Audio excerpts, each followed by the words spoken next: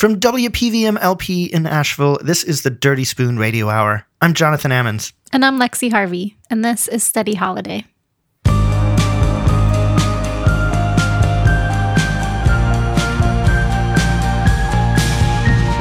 Time didn't matter a lifetime ago. I took for granted what I didn't know. Things like time, you can't stop it. It goes one way. It's a lot to manage. Time, when you have it, take a moment. Gotta learn the balance.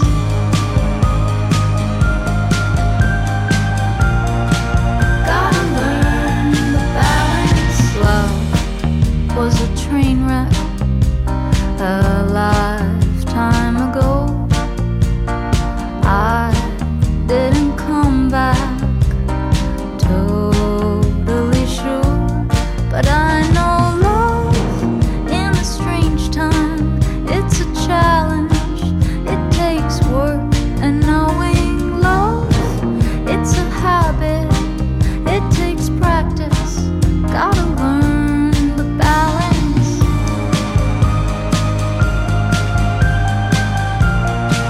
Gotta learn the balance. I'm not waiting on a miracle to come. Would you follow me into the unknown? Either way, it's gonna change. It comes out in the wash now, baby. Yeah, I'm not waiting on a miracle to come. Would you follow me into the unknown? Tell me straight, but either way, it comes out in the wash, baby.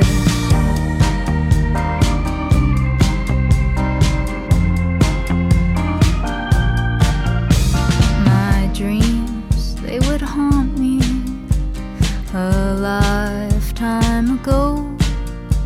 Now I'll climb a mountain with plenty of rope, because dreams without failure never happen.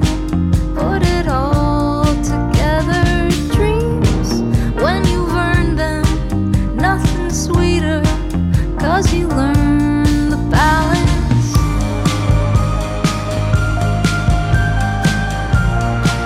Gotta learn the balance.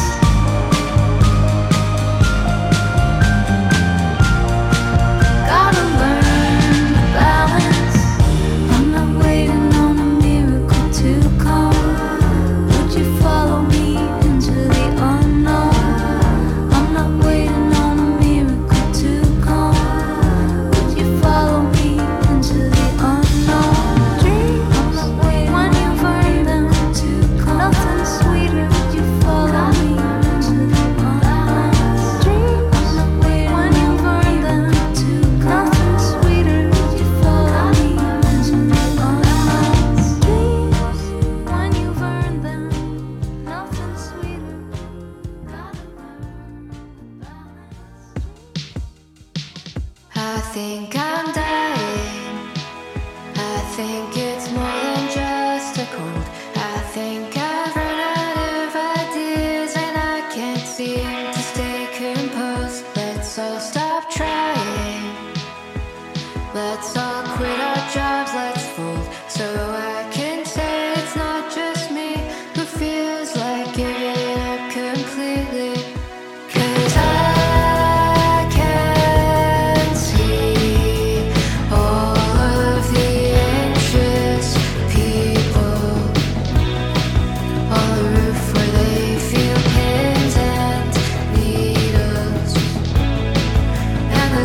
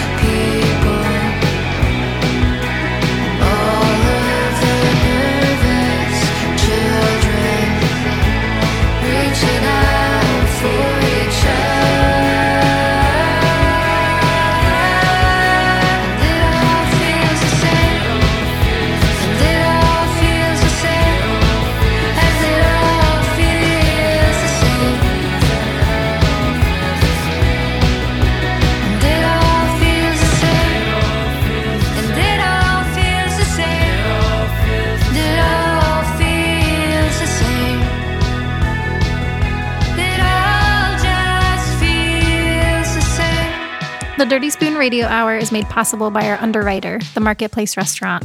Serving Asheville for over 40 years, the Marketplace is Asheville's original farm-to-table restaurant. The Marketplace strives to bring you the best of what our region has to offer, farmed by our neighbors. For more information on our underwriters or to support us yourself by subscribing to our Patreon, visit dirty-spoon.com.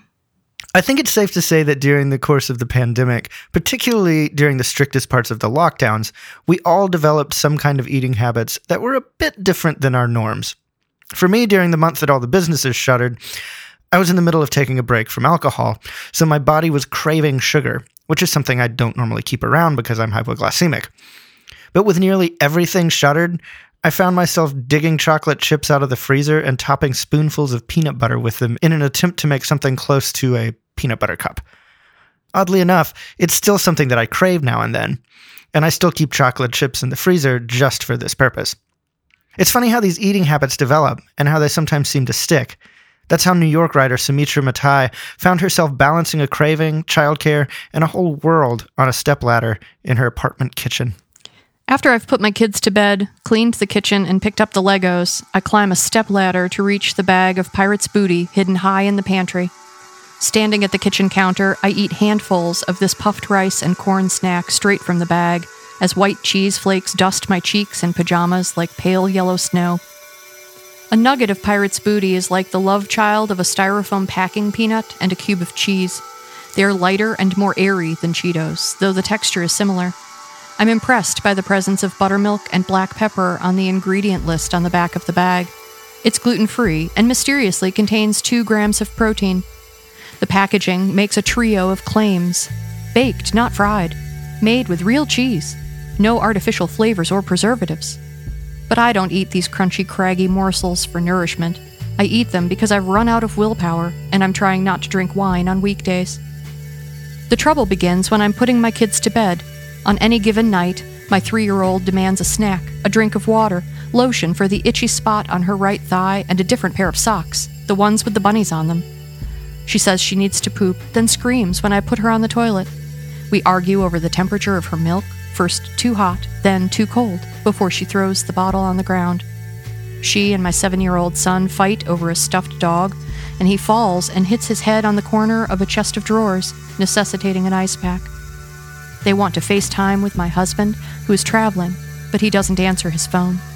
To distract them from their disappointment, I let them make a video for him, a rambling montage of half-sung lullabies, giggles, and screen kisses. I read about penguins for my son and the book Room on the Broom twice for my daughter.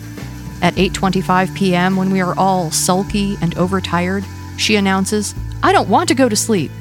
Against my better judgment, I yell, "Jesus Christ!" Both children start crying, spooked by the frustration in my voice. It takes another 20 minutes for us to calm down. Feeling ashamed for snapping, I give in to a weary tenderness.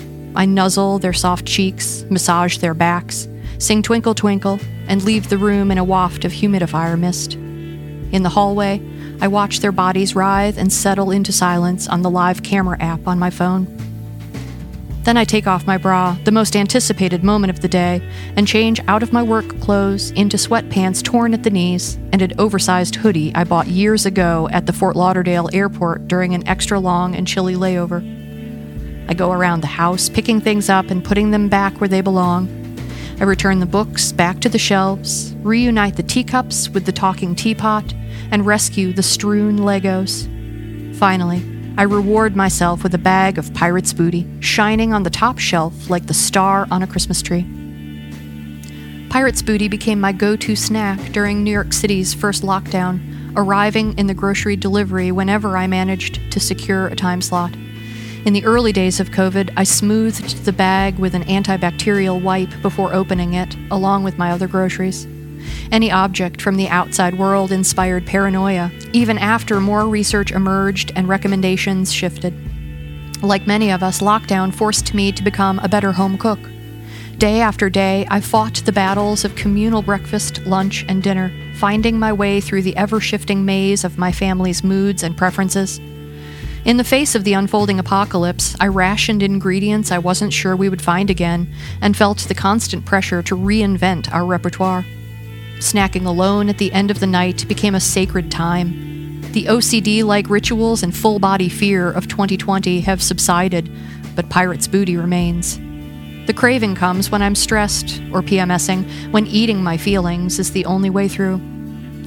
I mention the ritual to my therapist on a Monday at 12:45 p.m. as I pace up and down Lexington Avenue, avoiding my colleagues and the open layout of my office. We talk about the importance of coping mechanisms and how the ongoing pandemic has us all dangling from a precipice, constantly grasping for normal. I promise to make time for baths and walks, the simple activities of a child, now a luxury as an adult. She suggests a technique called prescribing the problem and asks me to choose a few days of the week when I will binge rather than letting the feeling overtake me at random. I agree to try, to keep trying. The Pirate's Booty bag features a mustachioed pirate and his red parrot, absurdly named Crunchy, both grinning like potheads. With its playfully transgressive name, Pirate's Booty is advertised as a healthy, gluten-free kids' snack. But in my household, I have to hide the bag from my children. My son is allergic to dairy, and one flake of dehydrated cheese would give him an asthma attack and a swollen eye. Every time I add Pirate's Booty to my digital cart, sneaking it in alongside kale, cucumbers, and sweet potatoes, I'm aware of my transgression. Yet the guilt doesn't stop me from enjoying it, gobbling furtively when no one is around. The illustration of the pirate character with his provocative grin and bulging eye was apparently based on the brand founder Robert Ehrlich, who created the Puffs in 1987. He sold the brand to B&G Foods Incorporated for $195 million in 2013. 4 years later, it was sold to the Hershey Company for $420 million. I cannot comprehend that a snack with the word booty in the title could command such a price. But such is the power couple of capitalism and sodium. I get my penchant for salty snacks from my father, an inveterate snacker. Though he lives alone, his pantry is always stocked with extra-large bags of Doritos. When my parents were together, I used to hide in the basement of my childhood home, eating his stash of chips, watching MTV, and blocking out the unrest upstairs. As long as I had snacks, I felt safe. I think of my younger self as I stuff handfuls of Pirate's Booty into my mouth, trying to ignore my existential dread. Some nights, I can't stop thinking about global warming, the destruction unfolding at record speed. Other nights, I fixate helplessly on school shootings and the parents who can no longer put their kids to bed. I know I should join a protest or sign a petition, but it all seems futile. I think about the suits in charge and wonder how they sleep at night when I can't. I want to stomp and scream like a toddler and demand change right now. Instead, I focus on the small tasks within my control. I sweep the dinner crumbs off the floor and take out the trash. I write down appointments on the calendar, filling the small squares with meaning. I will myself to think forward, to believe in the future, however imperfect. I thought I would have understood the world better by middle age, but I am more confused than ever. Sometimes I feel as helpless as a blindfolded captive, stumbling out onto the plank, resisting the pull of the wind and the waves, the endless abyss of the sea down below. But for now, I'm on a ladder, reaching for hidden treasure. That was Erin Kellum reading Sumitra Matai's Hidden Treasure. You can find that story and its accompanying illustration on our website, dirty-spoon.com.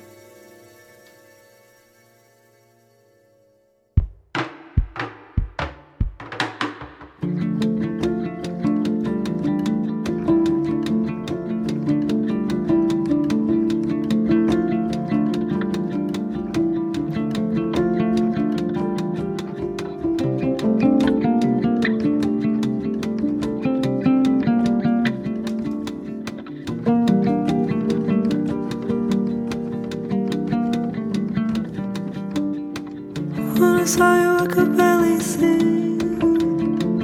I could barely see. I could hardly feel.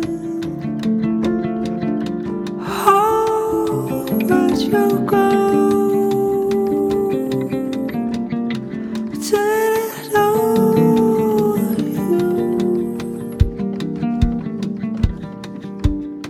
I couldn't hear you when you said my name. You're in so much pain, such an ugly state.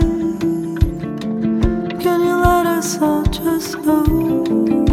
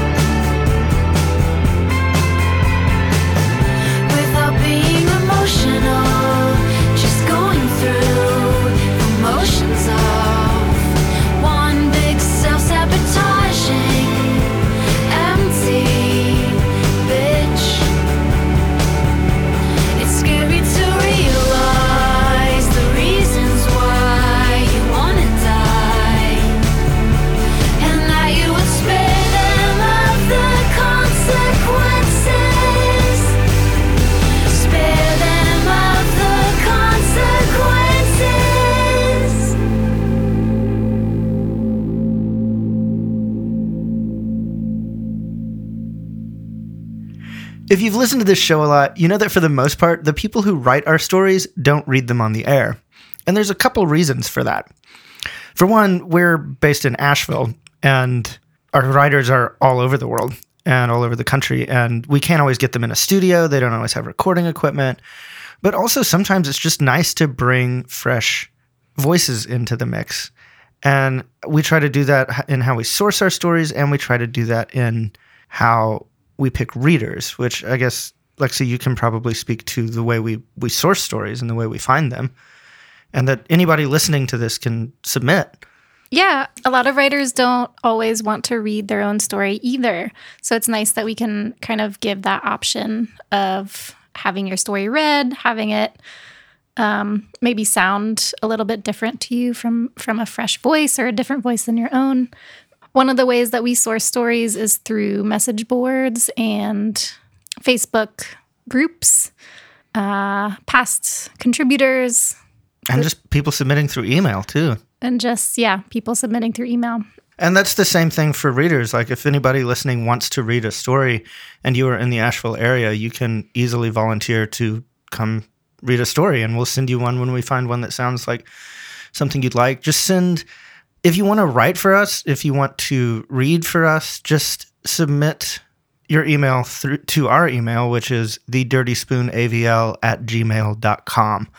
And we'll get back to you if we need you on air.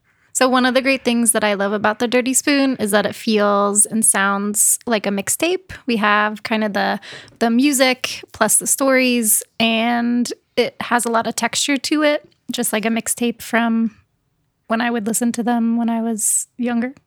Yeah, and that's kind of what we've always tried to design it to be. There's never a theme to our shows. The theme is more of a feeling that kind of runs through the whole thing, and the way that the mix of the music and the stories make your mood change simultaneously. And sometimes that takes a lot of back-end production of like figuring out what music to pair with what stories and how to create the whole production. And sometimes that requires a voice actor to get a certain feeling out of the story, and other times it requires the person who wrote it to get their feeling out of that story. With this next piece, Janine Dehoney is from New York, and she tells the story of her father as a jazz musician, and the breakfast that he would cook, and the music in the house, and the smells of the kitchen. And it was really hard to imagine that with anyone's voice but hers, which I think you will all agree when you hear her voice. The name of this story is My Father's Red-Eye Gravy and All That Jazz. I blame my father for making me fall in love with jazz and red-eye gravy. Growing up in Brownsville, East New York, in our fifth-floor housing development apartment, Friday and Saturday nights found it transformed into my father's makeshift jazz conservatory. My father's dream was to be a jazz musician. For a while, he played a few gigs at clubs in Harlem, but the money he made playing music wasn't enough to sustain us as a family, only the urgings in his soul. So he drove a delivery truck until he was able to get a civil service janitorial job at the post office. My father's nickname was Sonny, and that was what he allowed me and my older sister to call him instead of Dad. Although others shook their heads thinking it was bad-mannered, to him it made him the cool dad. Our father loved being a girl dad. You could just see it in the way he gleamed. Sometimes I think we had him wrapped around our fingers, my sister and I, for he let us know on many occasions when we were getting piggyback rides around the house or watching television or going to the candy store to get our favorite licorice sticks, and so many other times that we were his world. He once made a record that I bragged to all of my friends about and showed off like a prized heirloom whenever they came to our apartment after school. I remember placing it on the record player one day when he wasn't home, and the needle scratched it when I moved it to another part of the song. I hid it for a week, worried he'd be upset, but when he found it, he wasn't, at least not in front of me. After my father would set up his metal rickety music stand that he bought from a music shop in Manhattan in my bedroom, putting a pencil behind his ear so that he could make notations on his sheet music to play his saxophone. He would put a jazz album on a record player and then make his special breakfast. As Miles Davis or Betty Carter or Sonny Rollins or Sarah Vaughan blared on our record player, he would get out the pots and pans to start cooking. Sunny-side eggs with his and my mother's yolks runnier than mine, thick country ham slices, creamy grits, and always red-eyed gravy. Red-eyed gravy was a southern dish passed down to my father from my grandmother. I remember visiting her in her apartment in Brooklyn and seeing her making it as a child. I remember sitting at her kitchen dinette after waking up from a sleepover with my cousins who lived beneath her. My grandfather called it poor man's gravy, but I never liked that name. Even though my grandparents struggled to raise their family and lived in a tenement, my grandmother always said she was rich because she had all of us, her family. While at my grandmother's, my cousins and I would all trek up one flight of stairs to her kitchen. Our grandfather would entertain us with his humorous tall tales, and we'd count the minutes until she'd set everyone's food on the table and we could eat. My grandmother always made buttermilk biscuits, and I'd always have a biscuit to sop up every drop of her red-eyed gravy. Red-eyed gravy was made from the drippings of country ham and strong brewed black coffee. It got its name from the appearance of circles of ham fat floating on top of the coffee that gave the appearance of a red eye staring up at you. To get the best country ham, both my grandmother and father would go to the neighborhood butcher to get it. My grandmother's butcher was just around the corner from her apartment. It was the only butcher she patronized until it closed many years later when I was almost a teenager. This small butcher shop with piles of sawdust on the floor, and the butcher asking about everyone in your family and always giving his regulars a little extra at a great price and a lollipop for the kids, was displaced by a large chain supermarket and a society that wanted to do one-stop shopping.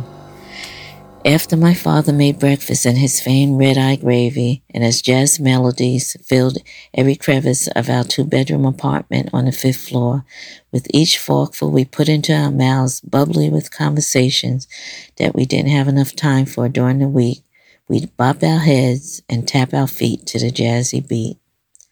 Sometimes when our plates were clear, my father would grant me to dance.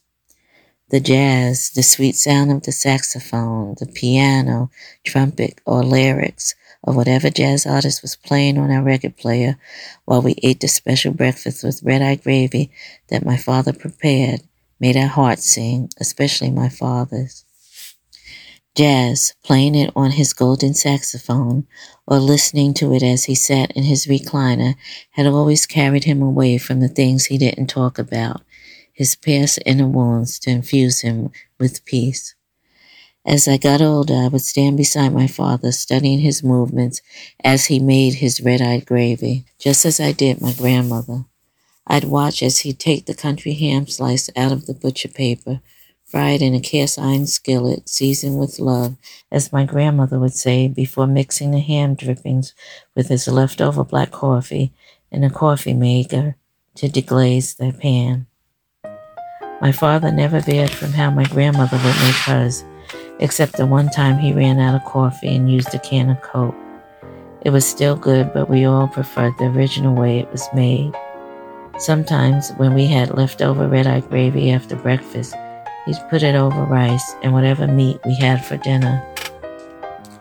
I carried that recipe for red-eye gravy passed down from my grandmother to my father and then to myself into adulthood. Although my own children didn't love it as much as I did, it was a familiar rite of passage I tried to uphold, if only for a special holiday breakfast, and even if I was the lone devourer.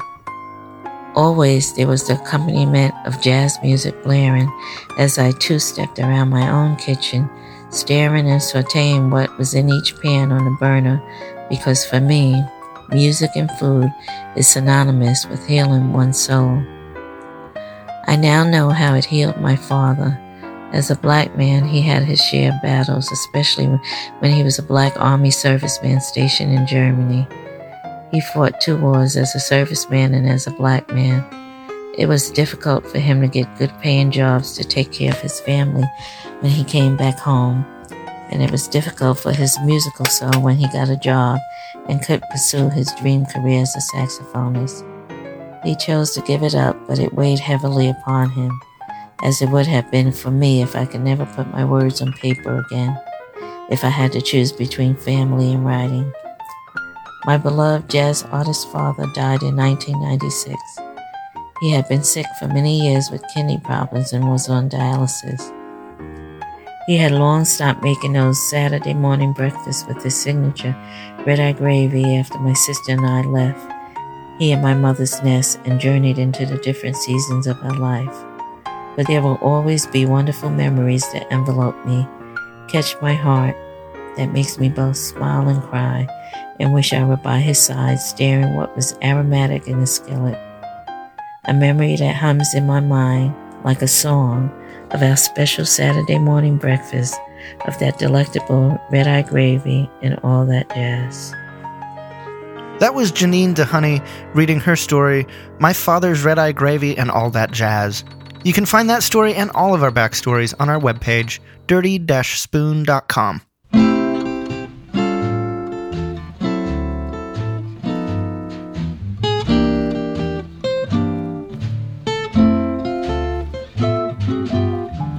I'm confessing that I love you.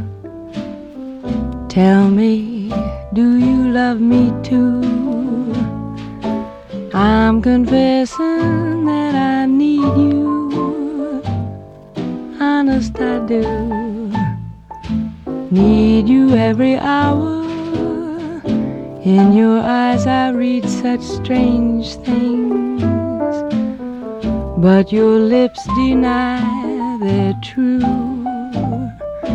Will your answer really change things, making me blue? Oh, I'm afraid someday you leave me, saying, can't we still be friends? When you go, you know you grieve me. All my life on you depends. Am I guessing that you love me? Dreaming dreams of you in vain. I'm confessing that I love you over again.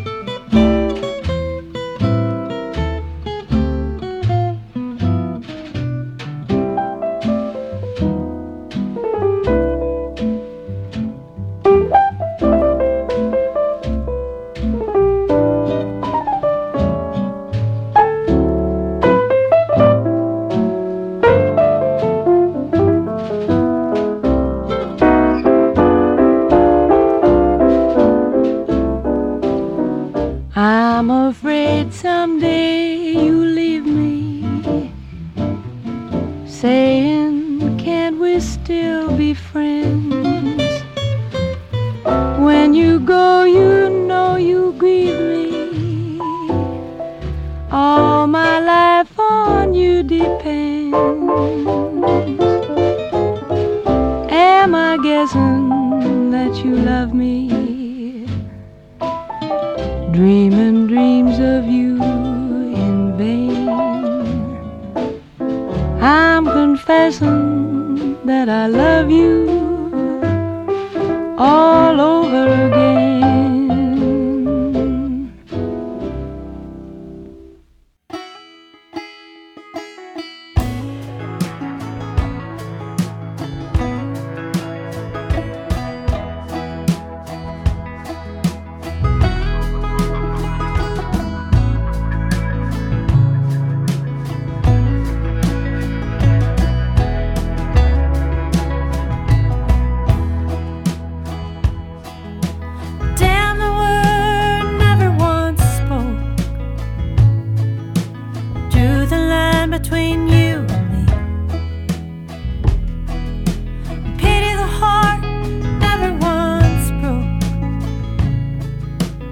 walking around like a Christmas tree, just waiting to die like a Christmas tree.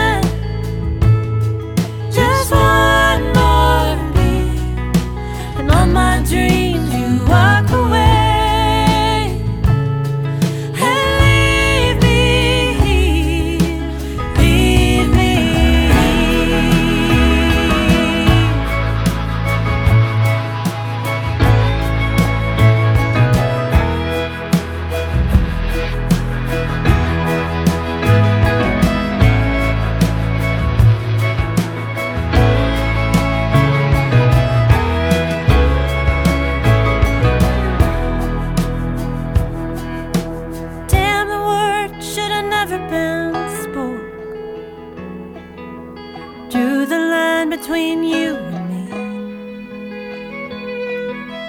Katie the heart everyone broke, walking around like a Christmas tree, just waiting to shine like a Christmas tree.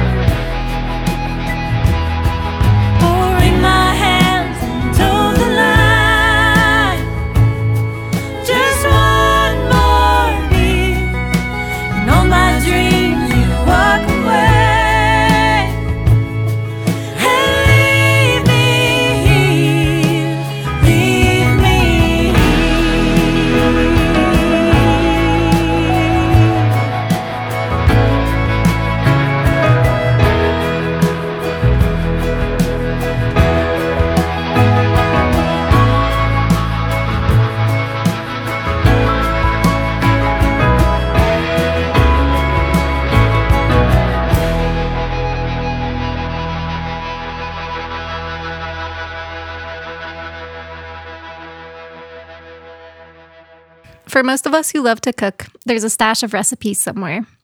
Perhaps you keep yours in a notebook, categorized by appetizers, entrees, and desserts.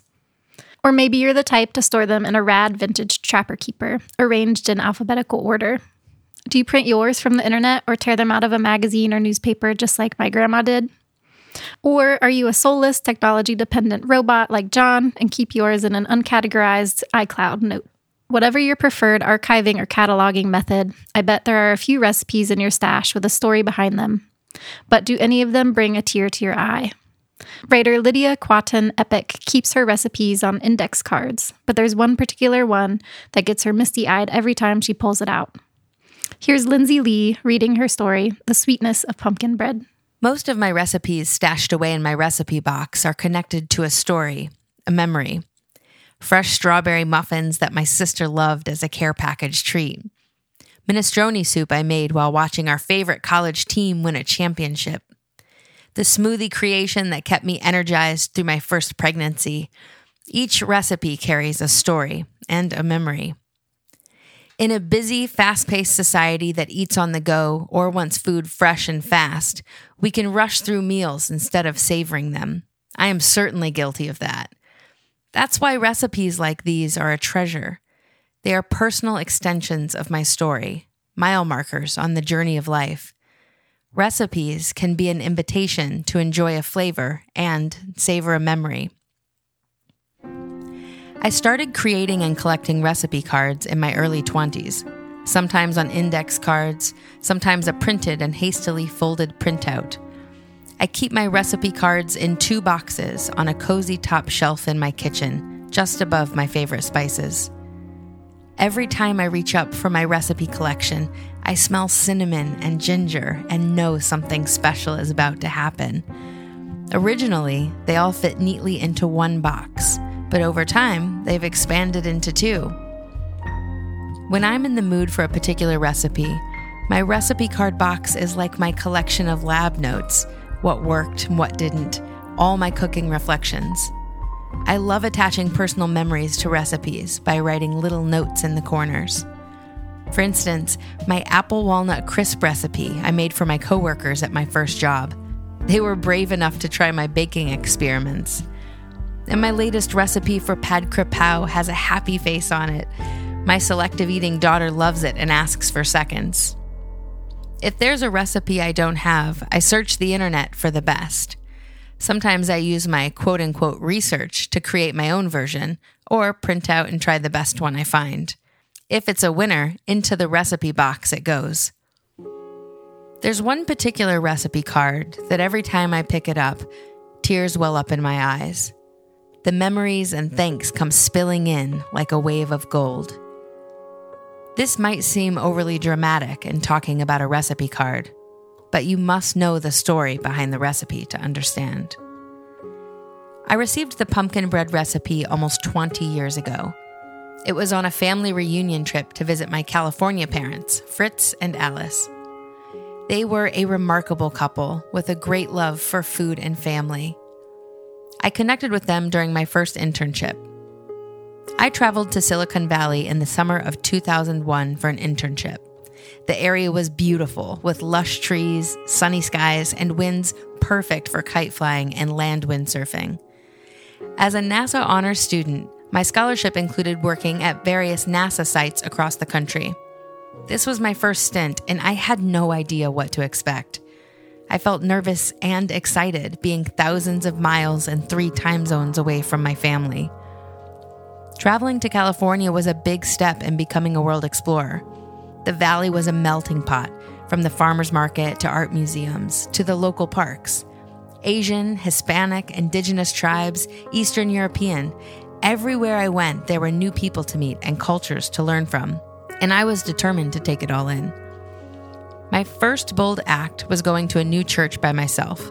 I wanted to go somewhere similar to my church back east, but close enough for a short cab ride. Map in hand, I looked up my options in the yellow pages and found what I hoped would be a good fit. That morning, I called a cab and arrived bright and early for service. I'm sure they were surprised to see a foreign teenager show up at their front door that day. You can't imagine how glad I was to find this small church to be filled with kind, loving, genuine people. I felt so at home there. One of the first people I met was Fritz. He was a warm, funny man with great stories and a grandfatherly charm. His wife Alice was also sweet and welcoming. Standing barely 5 feet tall, this kind, wise Japanese woman became like a mother to me that summer. I affectionately called them my California parents ever since. In California, I felt far away from home and in need of a family. I lived in apartments with other college kids, but craved genuine relationships. Perhaps this is what drew me close to Fritz and Alice. They looked past my bubbly personality and saw a girl who was looking for acceptance and guidance. I am so grateful they noticed my desire for connection and took me under their wing. Every weekend, they would pick me up to go to church activities, play board games, and cook together. We enjoyed each other's company so much. Alice was an amazing cook, and I had no idea how to make anything. I would do my best to help out as she gracefully moved through her kitchen, making yummy creations from scratch. Afterward, we would sit down at their little kitchen table and listen to Fritz's latest news or one of his hilarious stories. My personal favorite recipe was her pumpkin bread. She found it as a recipe clipping in the newspaper back in the 1950s and had kept it in her stash ever since. I remember the way her kitchen filled with the scent of brown sugar, pumpkin, and cinnamon when she baked it. Before pumpkin spice was an autumn craze, Alice had me hooked. What impressed me more than Alice's cooking and Fritz's jokes were their life stories. I loved listening to them recall growing up during the Depression and World War II. As a Japanese American in the 1940s, Alice's family was quote-unquote relocated from San Francisco to an internment camp in the Midwest. It was because of that move she met Fritz, a farmer's son of German descent living in Iowa. They met, fell in love, and decided to get married. As an interracial couple in America in the 1950s, this was a dangerous and taboo choice. Decades later, remembering how they cared for one another, their marriage was a testament of amazing love and strong faith. Over the years, I stayed in contact with them. I would call and catch up over the phone, send and receive birthday and holiday cards, ask how their family and friends were doing. When I graduated college and landed a job with an airline, I flew out to see them for Fritz's birthday. It was a wonderful trip. It was on that fateful trip that I made my first recipe card, pumpkin bread. Alice made loaves of pumpkin bread while we talked about my new job, faith, and my next steps. I had just left a tough relationship, and I wasn't sure I wanted to get married or start a family. And like a good mom, she listened patiently and shared her wisdom. Bread baking in the oven, I asked if I could copy her recipe on a card. Yes, of course, she said, handing me a 4x6 index card. Copying the style I had seen her use on her other recipes, I copied the title, ingredients, and directions from the newspaper clipping to the card. Instinctively, I added the date and source of the recipe to the top corner. My first true recipe card was complete. That night, we gathered with friends on the couch around the piano to celebrate Fritz. We talked, shared stories, sang songs, and enjoyed one another's company for hours. I had never experienced a birthday like that before, and I haven't done that again since. Little did I know that 2 years later, I would be married. My husband is a different ethnicity than me. We are an interracial couple just like my sweet California parents. They taught me so much about what it means to stand for what you believe in, even in the midst of trials. In the 21st century, my husband and I faced people who did not approve of a black woman marrying a white man. Denied service at restaurants, strange looks in the stores. It was shocking, but real as an interracial couple in the South. Then I would remember Fritz and Alice's stories of traveling to a different state just to get married and facing suspicion as a German-Japanese couple just after the war. If they could withstand the tough times, so could we. Recipes can come in many forms, passed down over generations, shared by good friends, posted on a Pinterest board. What makes a great recipe is one with heart. Food is more than just putting ingredients in a bowl or pan and applying heat. It's more than carb count, fats, or protein. Food is what connects cultures and people. It's how we create traditions and make memories. Those memories season our meals, snacks, and desserts with love. So when I start to measure out the flour and sugar, all the memories begin to flow. Singing in church, potlucks with foods from around the world. As I scoop out pumpkin and whisk up eggs, I remember our car rides, laughter, and picking persimmons in the backyard. When I pour the batter and slide the loaf pans into the warm oven, more sweet memories come to mind. Making vegetarian sushi from scratch, studying the Bible together, Fritz playing the piano and Alice's cozy sitting room, campground weekends in the mountains, sweet hugs from wrinkled hands. As I cut up my freshly made pumpkin bread, all that love flows out in every warm, crumbly slice.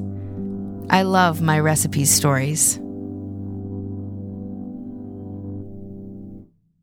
The Dirty Spoon Radio Hour is made possible by our underwriter, the Marketplace Restaurant. Serving Asheville for over 40 years, the Marketplace is Asheville's original farm-to-table restaurant. The Marketplace strives to bring you the best of what our region has to offer, farmed by our neighbors. For more information on our underwriters, or to support us yourself by subscribing to our Patreon, visit dirty-spoon.com.